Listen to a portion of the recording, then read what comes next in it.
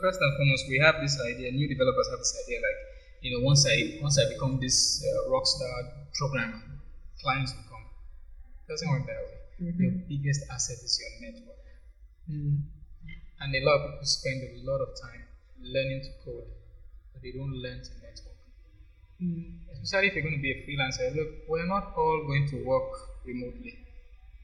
There are just too many of us to get jobs in Silicon Valley. Even though Silicon Valley actually has a job shortage. It's true, yes, but there are too many of us to get remote jobs, especially as a new developer. And we are not all going to get job at one e-commerce company in Nigeria or some big tech company. So quite a number of us are going to have to learn to make a business out of our skill. And part of making a business out of your skill is learning to network. Hello and welcome to the Creatives Chronicles. My name is Bright Emeka and I'm your host for today. And welcome back. We've been on a 2-week break. We had to take time off and get refreshed. Believe me, it was worth it because the person we're having on today is an amazing boss, and I really do appreciate his time. He's really busy. It's not easy to get him on. He wears many hats a lot of times. He is a really amazing. He's an amazing developer. He is a full stack dev, Python and JavaScript. He loves those two. Like any questions you have about those technologies, just meet him. He'll give you an answer. We have joining us today, Mr. Mahmood Tukura. Thank you so much for joining us. Thank you for having me. It's a pleasure to be here. Okay. What we usually do is to go over the intro stories of our guests in the first segment. Okay. So what I want you to do for us is just what got you interested in tech and how did you get into tech? Well, I had two of my uncles that were into technology. One of them was a network engineer with Motorola, and another one was a software engineer with IBM. And I think I was about 14 years old when the one working in IBM came home with his PC at the time, and I was amazed at the screen and the commands you had to type then to access it. But at the time anyway, I wanted to play the game that he had. He had this game, Dangerous Dave, and you had the floppy disk at the time. Yeah, so slowly but surely that's what got me interested in tech. But then to now what really piqued my interest, oddly enough, were the movies that came out. Some in the 80s, some in the 90s. There was a movie called Hackers with Angelina Jolie, and it presented programmers and network engineers in this very heroic light. And then you also had the War Games. That was 1983 that one came out, and that also kind of cemented it. So you have those kind of things at the time, childhood fantasy ideas of what programming is. Yes. So the next step for you, was it a university degree, or what was the next step? Oddly enough, it was my path towards becoming a full stack developer wasn't the traditional education type. I actually went to school for something totally unrelated to tech, and for a while I did tech more as a hobby. Because at the time when I was doing it, it wasn't really that profitable. You tell people that you're building websites or something, and they'll tell you to get a real job. Yeah, because not that many people are building websites, unless you were outside of the country. There wasn't really much happening. This was in the 90s, and then even in the early 2000s, you didn't really have much happening in tech. So my first working experience was nowhere near tech. Even though I was the executive director for an energy company, but it still wasn't a developer. My job was to break down the technologies that we used in the company, maybe for presentation, for project finance. My job was to understand the technology so that I can explain it to the financiers or to the board of directors and all of that. But it wasn't really anything focused on software engineering at the time. That came much later when I basically burnt out of the whole corporate life because I didn't like the suit and tie lifestyle. It wasn't for me. I got some valuable experience from that, Having studied from many renowned business people in Nigeria who were on board at the time, learned from them, older gentlemen. But then I wanted to flex that software side of me. And so after a while, I just quit the corporate world and then went fully into software development. That's what I do now. I still have people who occasionally will want to invite me to come and join some company and on the board and business and I always turn them down now because not always. If it's something that interests me enough, if it's something that I can flex software on, I'll probably get involved. But if it's one of all those paper pushing, come and make presentation, some people typing, I don't do this once again now. Let's break down what happened before you quit. Did you have a plan? Did you have this is what I'm going to do? This one. Did you have a runway? Let's talk about that. Honestly, I think it was half and half. I did have a plan, yes, but it wasn't a proven and tested type of plan, like a well thought out type plan. Because some people will tell you, they strategized and they did this. No, it wasn't a well thought out plan. First and foremost, I at the time anyway, software still was not a big deal. I had made enough contact and enough network for people to be interested in what I had to offer. So some of my first experience with actually building professional applications were people who say, well, we heard that you build websites. Can you please do a website for me? Because I built the company website that I was working for. And some people were like, we see your website. Can you build for us? And then there was this guy that won Big Brother at the time. I can't remember his name. We called him K Black. I can't remember his full name. Some of my cousins were building these websites. They had a company startup in Abuja called Dexterity Interactive, and it was a really big, big company. They built websites for state government and all that kind of stuff. So I kind of watched the way they did their thing. I learned graphics design from them. Learned some other programming stuff from them. And so by the time I was ready to step out of the corporate world, I had a few people that had already done one or two either graphics design work or just some basic static websites. But initially it was really just HTML, a bit of CSS with Dreamweaver. Back then, with Photoshop, we designed the site, we cut it up, export it to Dreamweaver, and then just link the bloody thing and call it a day. And if I needed animation, I'd use Flash and ActionScript at the time. I'd build an entire website with Flash. But it won't load as fast because you're animated all over the place. But we liked it and it was fine. It was a novelty at the time. But that was kind of how it got started, as a side gig. Were you afraid? Were you scared that this thing might not work? Well, no, not really. Okay. Because I had started to get enough attention for that side of my skill, and I had made a decent amount of money of it. I could tell, this is actually doable. But then there's also a business side to consider. I think coming from a business background with a business experience, as against just doing it blindly, I think I was able to prepare for eventualities. Okay. You know that in business there are going to be the up times, the down times. You understand, and then how do I spread out? What average income am I looking for every month? So even if I do projects that are over that amount of money, the rest of it just going to savings or something. You start to apply some of that business, and when you actually have it in paper, and like a proper business plan, not just some tech idea that you think people would buy. You actually have a proper business plan of how it might work out.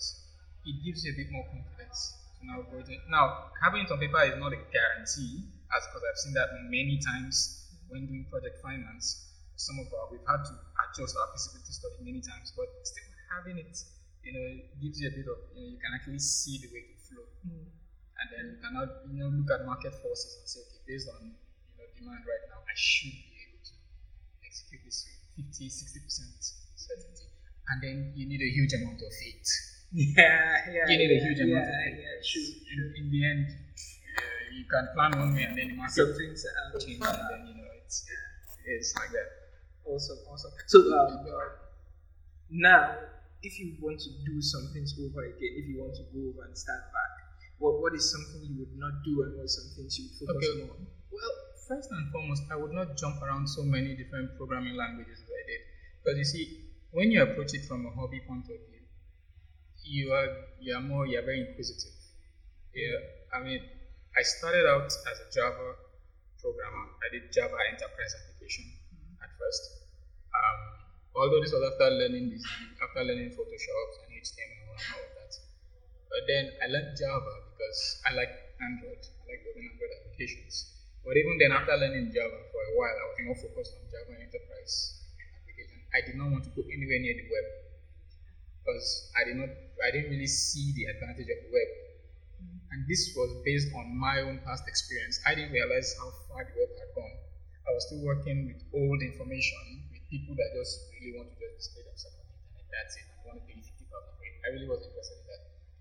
But then seeing the way the web was going, and then starting to do a bit of embedded programming and all that kind of stuff, I then jumped from Java. Actually, even before that, I jumped from Java to C#. And I did C# for a while. I did game design for a while. I did a game with Java, put that on the App Store. Did not monetize it. No business sense there, But I started jumping from one language to another. I jumped to Python, and over the years, I found out that I had learned so many programming languages, but I was good at none. I wasn't really that good at Java to begin with. I didn't stick with it long enough to become, I built applications that people paid for, yes, but I could not teach anybody Java. And until you can actually teach something, you're not really good at it. So I learned Java. I thought of some of my friends, some of the basics, classes, and this thing, but that's about it. I didn't teach anybody anything enough for them to become a decent developer. Then I switched to C#, and that again I dumped. Then I finally moved on to Python, and I didn't even stick with Python at first for that long. I jumped from Python again, and I kept on jumping from one to another until, I guess, as you mature, and you get to a point where you realize that people are not really just paying for for you to be a polyglot. The clients don't care how many programming languages you know. Can you do the job? People don't care what's in the box. Does the box do what it's supposed to do? And that understanding came with a bit of maturity because I did not have mentorship. Okay. See, that is why I always advise people to go to meetups. You see, when I started, there was no meetups. It was you by yourself with a giant book. And add that to the fact that I hate reading.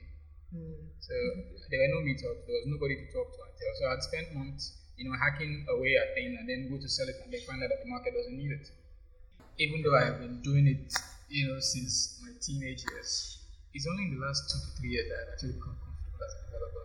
Because technology has approached this singularity stage right now, where if you're a JavaScript developer or a Python developer, there's very little that separates you guys these days. When you start to understand that you can actually do these things, even with just little, knowledge, you can then begin to flesh out and expand that knowledge. So I think that's what I would change. Although the time I started coding, I didn't have much of a choice than to do it myself and just kind of feel my way in the dark. But if you're doing it now, you have a bit more guidance, you have a bit more source. You know what everybody wants already, and then you can, plan based on that. You said that it's like 3 years now that you are now getting comfortable. Yes. What would you attribute to be the reason for this? Meetups. Meetups have been a big part of not just getting comfortable as a programmer, but also dealing with imposter syndrome. Yeah, the big one. You do not know how much you know or don't know until you actually meet with people. There are applications that I built, deployed online, and I was happy, for a while. I spent months, looking at the applications online, like, yeah, I built that. But then after a while, I start to wonder, is it really that good, or am I just hyping myself? But then when you go to meet up and you're talking to people and you say, well, I did this small application, and they're like, hey, you actually did, and you're like, maybe that thing was actually good. Okay. And someone's like, okay, what language do you use or what stack do you use? And you're actually communicating in the same language, the same lingo. You understand each other. And you start thinking, maybe I'm not such an imposter after all because I'm using words that I know. I'm talking about frameworks that I know. Yeah, I'm not surrounded by non-developers who don't understand. So I'm just speaking to the users. I'm surrounded by people who actually get what I'm saying and I'm getting feedback and it's flowing, and and we know the same thing. You understand? So meetups are a big part of how you actually conquer imposter syndrome and get comfortable as a developer. It's a way for you to gauge your skill and gauge where the market is going. True. Like learning any new skill, there is a time that comes where I think it's called you begin to feel as if not imposter syndrome now, but it's like you get stuck. Yes. Like you're in a bus, like I'm presently picking up PHP programming language. Yes. There is a point I am at now, and I'm feeling like it's like I want to pick any tutorial. I almost know what the person is going to say. I almost know, but okay. But I might be really a PHP developer. I have not built any stuff like this. But if I want to go back to any tutorial, you are really good at using a tutorial. Like I would say what the person is going to say next. As in, how do you overcome this? Tutorial purgatory is what they call it. I saw it on Medium. Okay.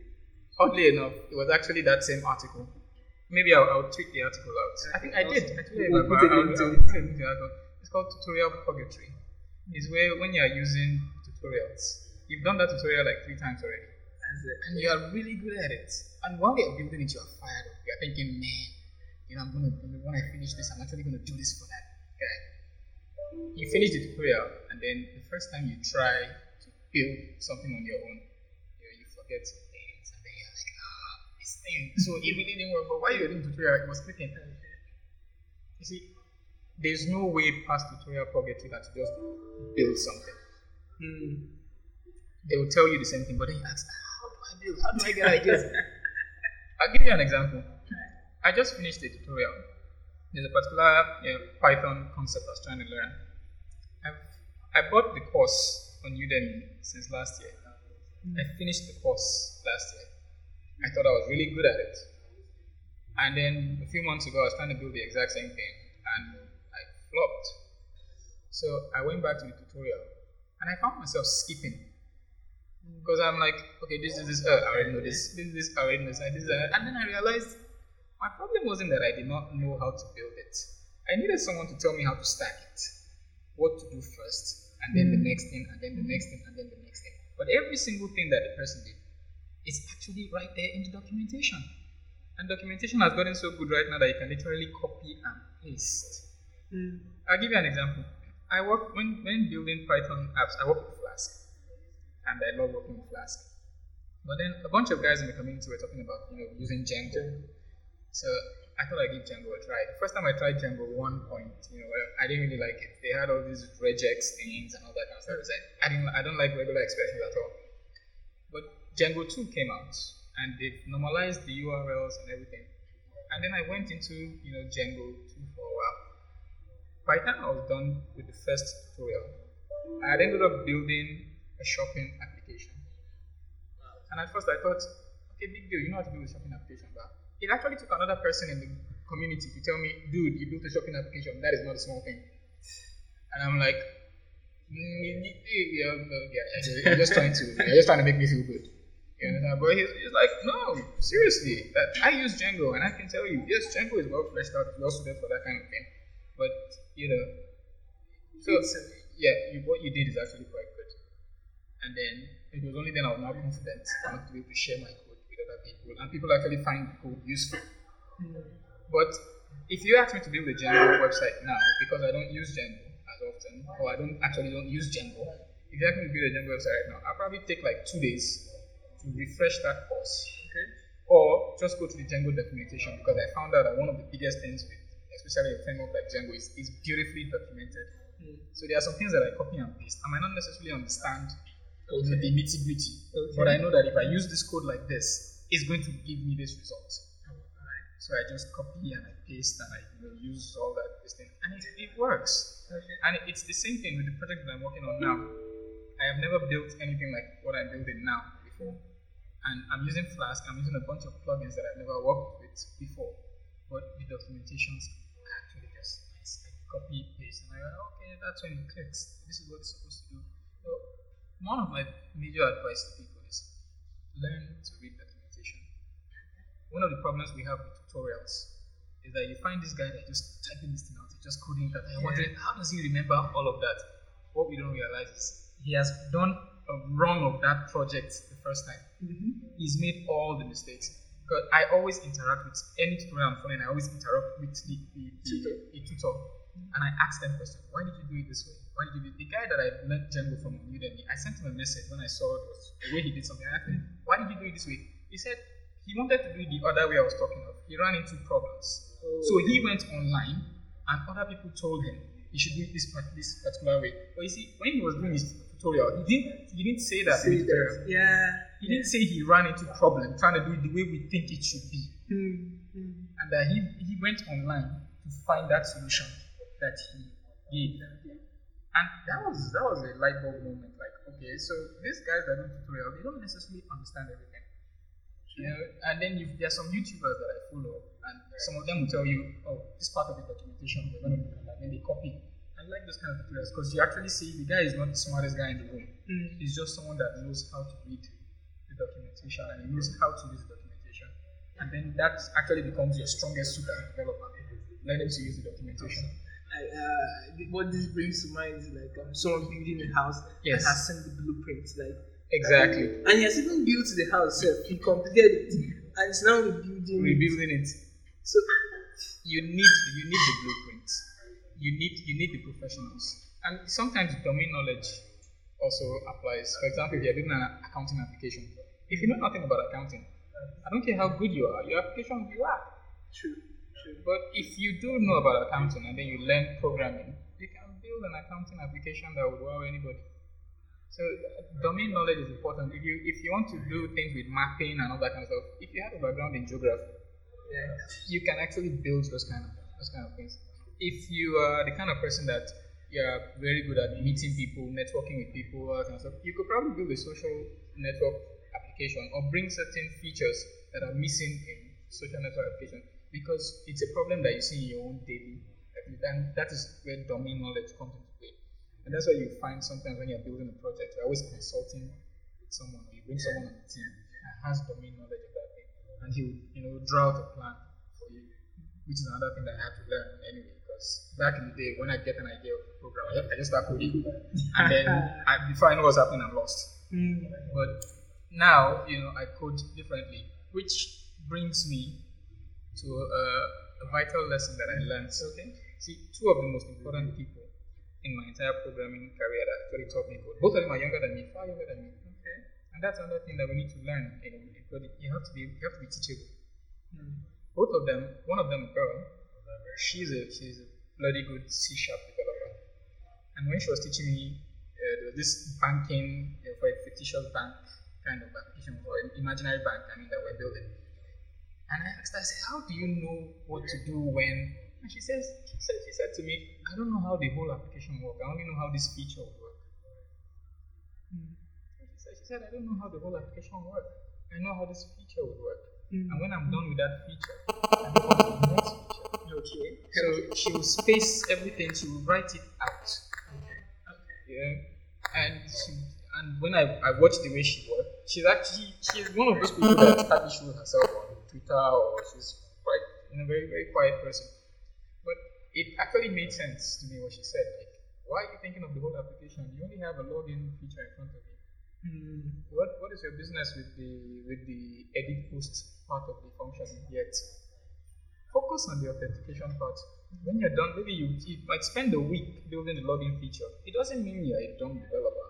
Probably means you're meticulous. True. You watch the tutorial where the guy did it in 30 minutes. That's his problem.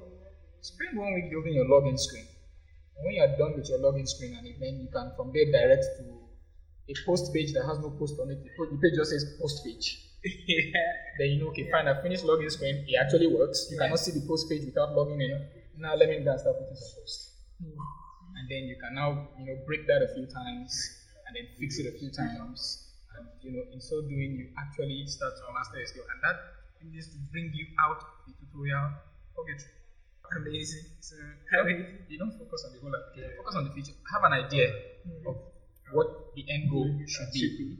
You write it down so that you can now switch your mind from the product manager to now the developer that is working on one feature So when you have it written down, you can now dedicate your mental resource towards one feature instead of trying to hold the feature and the whole application. No, you already have the application written down on a piece of paper on board, and you can now switch to feature level development. Awesome. Okay, let's do one segment, then we'll come back to the last thing before we let you go. This is demystifying the myths. There are a lot of wrong notions people hold. Maybe beginner programmers, there are wrong notions we hold about how the tech industry works, or how clients are, or how projects, world projects are. Just demystify any myths you want to demystify for us. Well, first and foremost, we have this idea. New developers have this idea, like, once I become this rock star programmer, clients will come. It doesn't work that way. Mm-hmm. Your biggest asset is your network, and a lot of people spend a lot of time learning to code, but they don't learn to network. Especially if you're going to be a freelancer. Look, we're not all going to work remotely. There are just too many of us to get jobs in Silicon Valley.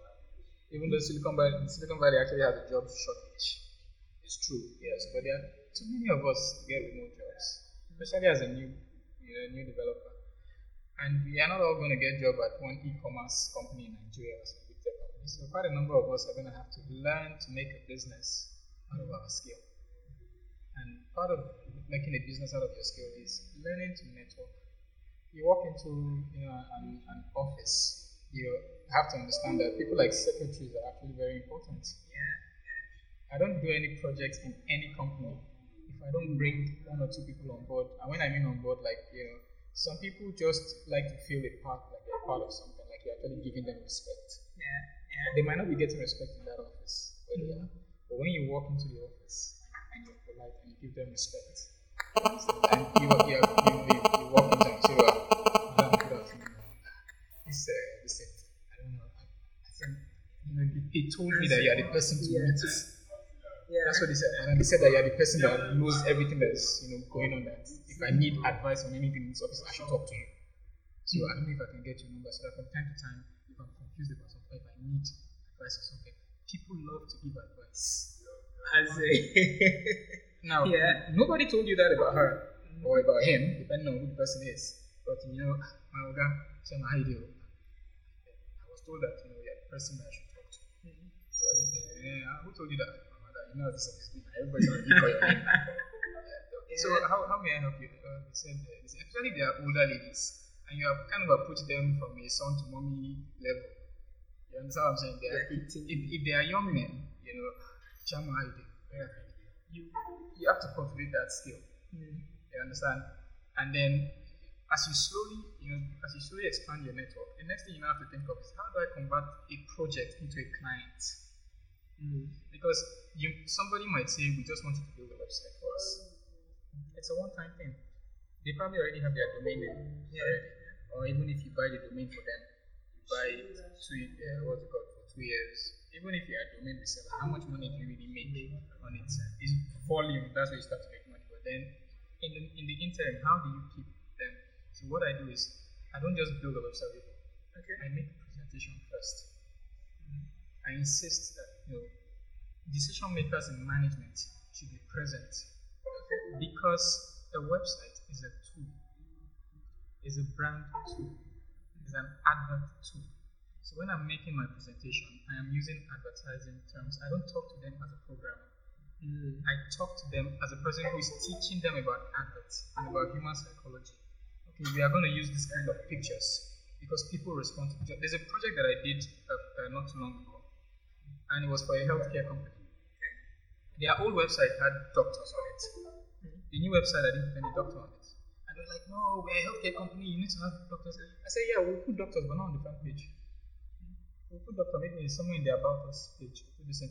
They say, why? I say, because people do not go to hospital unless they are sick. It's the worst time of their life. Doctors are depressing. And the MD, he had never thought of it that way. I said, sir, you can put a doctor smiling. It doesn't matter. Nobody calls a doctor unless there's a problem. It's like saying, like, go police station, go visit. I know they go police station, go visit. So when you educate them, you now sound like a professional. You go beyond just being the guy building their website. Then you as a person will have to study a bit of advertising. Study the life of people like Edward Bernays. They call him the father of advertising. And there are a few other people like that, who changed advertising the way we know it. And you tell them, oh, well, you guys like this color. But psychology has proven that these colors are the ones that attract people the most. Because they do X, Y, Z to the mind or to the impression or to the mood of a person. So this color, you might think is just a color, but it's not a color. It actually does X, Y, Z, and here is the research to show it. Now you've now shown that you know something they don't. Now, after you are now done building the site, if you now come back and tell them, well, you now need to track your analytics. And that's something that our company offers every 3 months. This is you telling them right now, we need to track your analytics because you built the website now. It's hot right now. Everybody likes it right now, but the web changes very fast. 6 months down the line, you might not be getting as much hits as you are getting now. So you need to track trends and design and redesign your website accordingly. Some people do not like to redesign their website, but every time you tell them Google said, and you show them the documents, you show them the analytics of their website, you show them the performance and all that kind of thing, and say, well, you can actually improve it. Most of my clients right now, I'm actually changing their website now to Progressive Web Apps. Even though it's not that long ago I built what's it called. But you now have a situation where Progressive Web Apps are the new thing. Frameworks are adding them by default. Microsoft Bing Search automatically crawls Progressive Web Apps and adds it to the Windows Store. So you have all of these features. So when you sit with them, you send them that thing, you've already established yourself as the guy that knows something they don't. Because for them, a website is just a website. But for you, a website is human interaction. And that is something that you've taught them. So when you now come back and send them in a report, this is how your website is doing.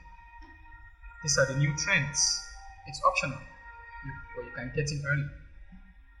Not all of them will take, but 1 or 2 of them might say, I'm interested in staying ahead of the curve.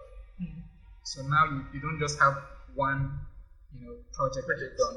You don't have clients that you're now making repeated income on.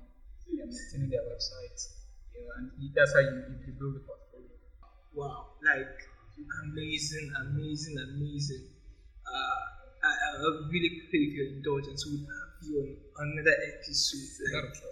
We would have you on another episode, and we would really go down into this. There are a lot of business strategies you are giving for clients, for freelancers and developers that could help and improve their business. If your closing words for our audience, let's just do that. Well, my advice to programmers is think beyond the now.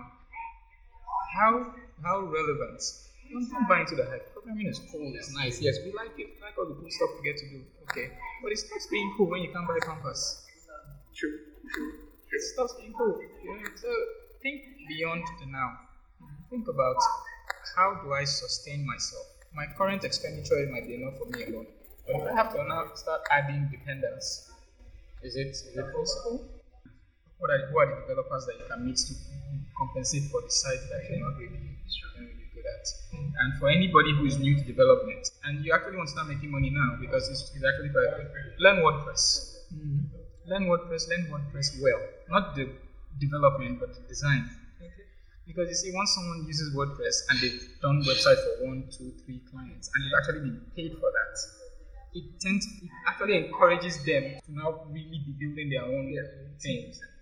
Yeah, but if you spend time, WordPress is almost like instant gratification. Yeah, true.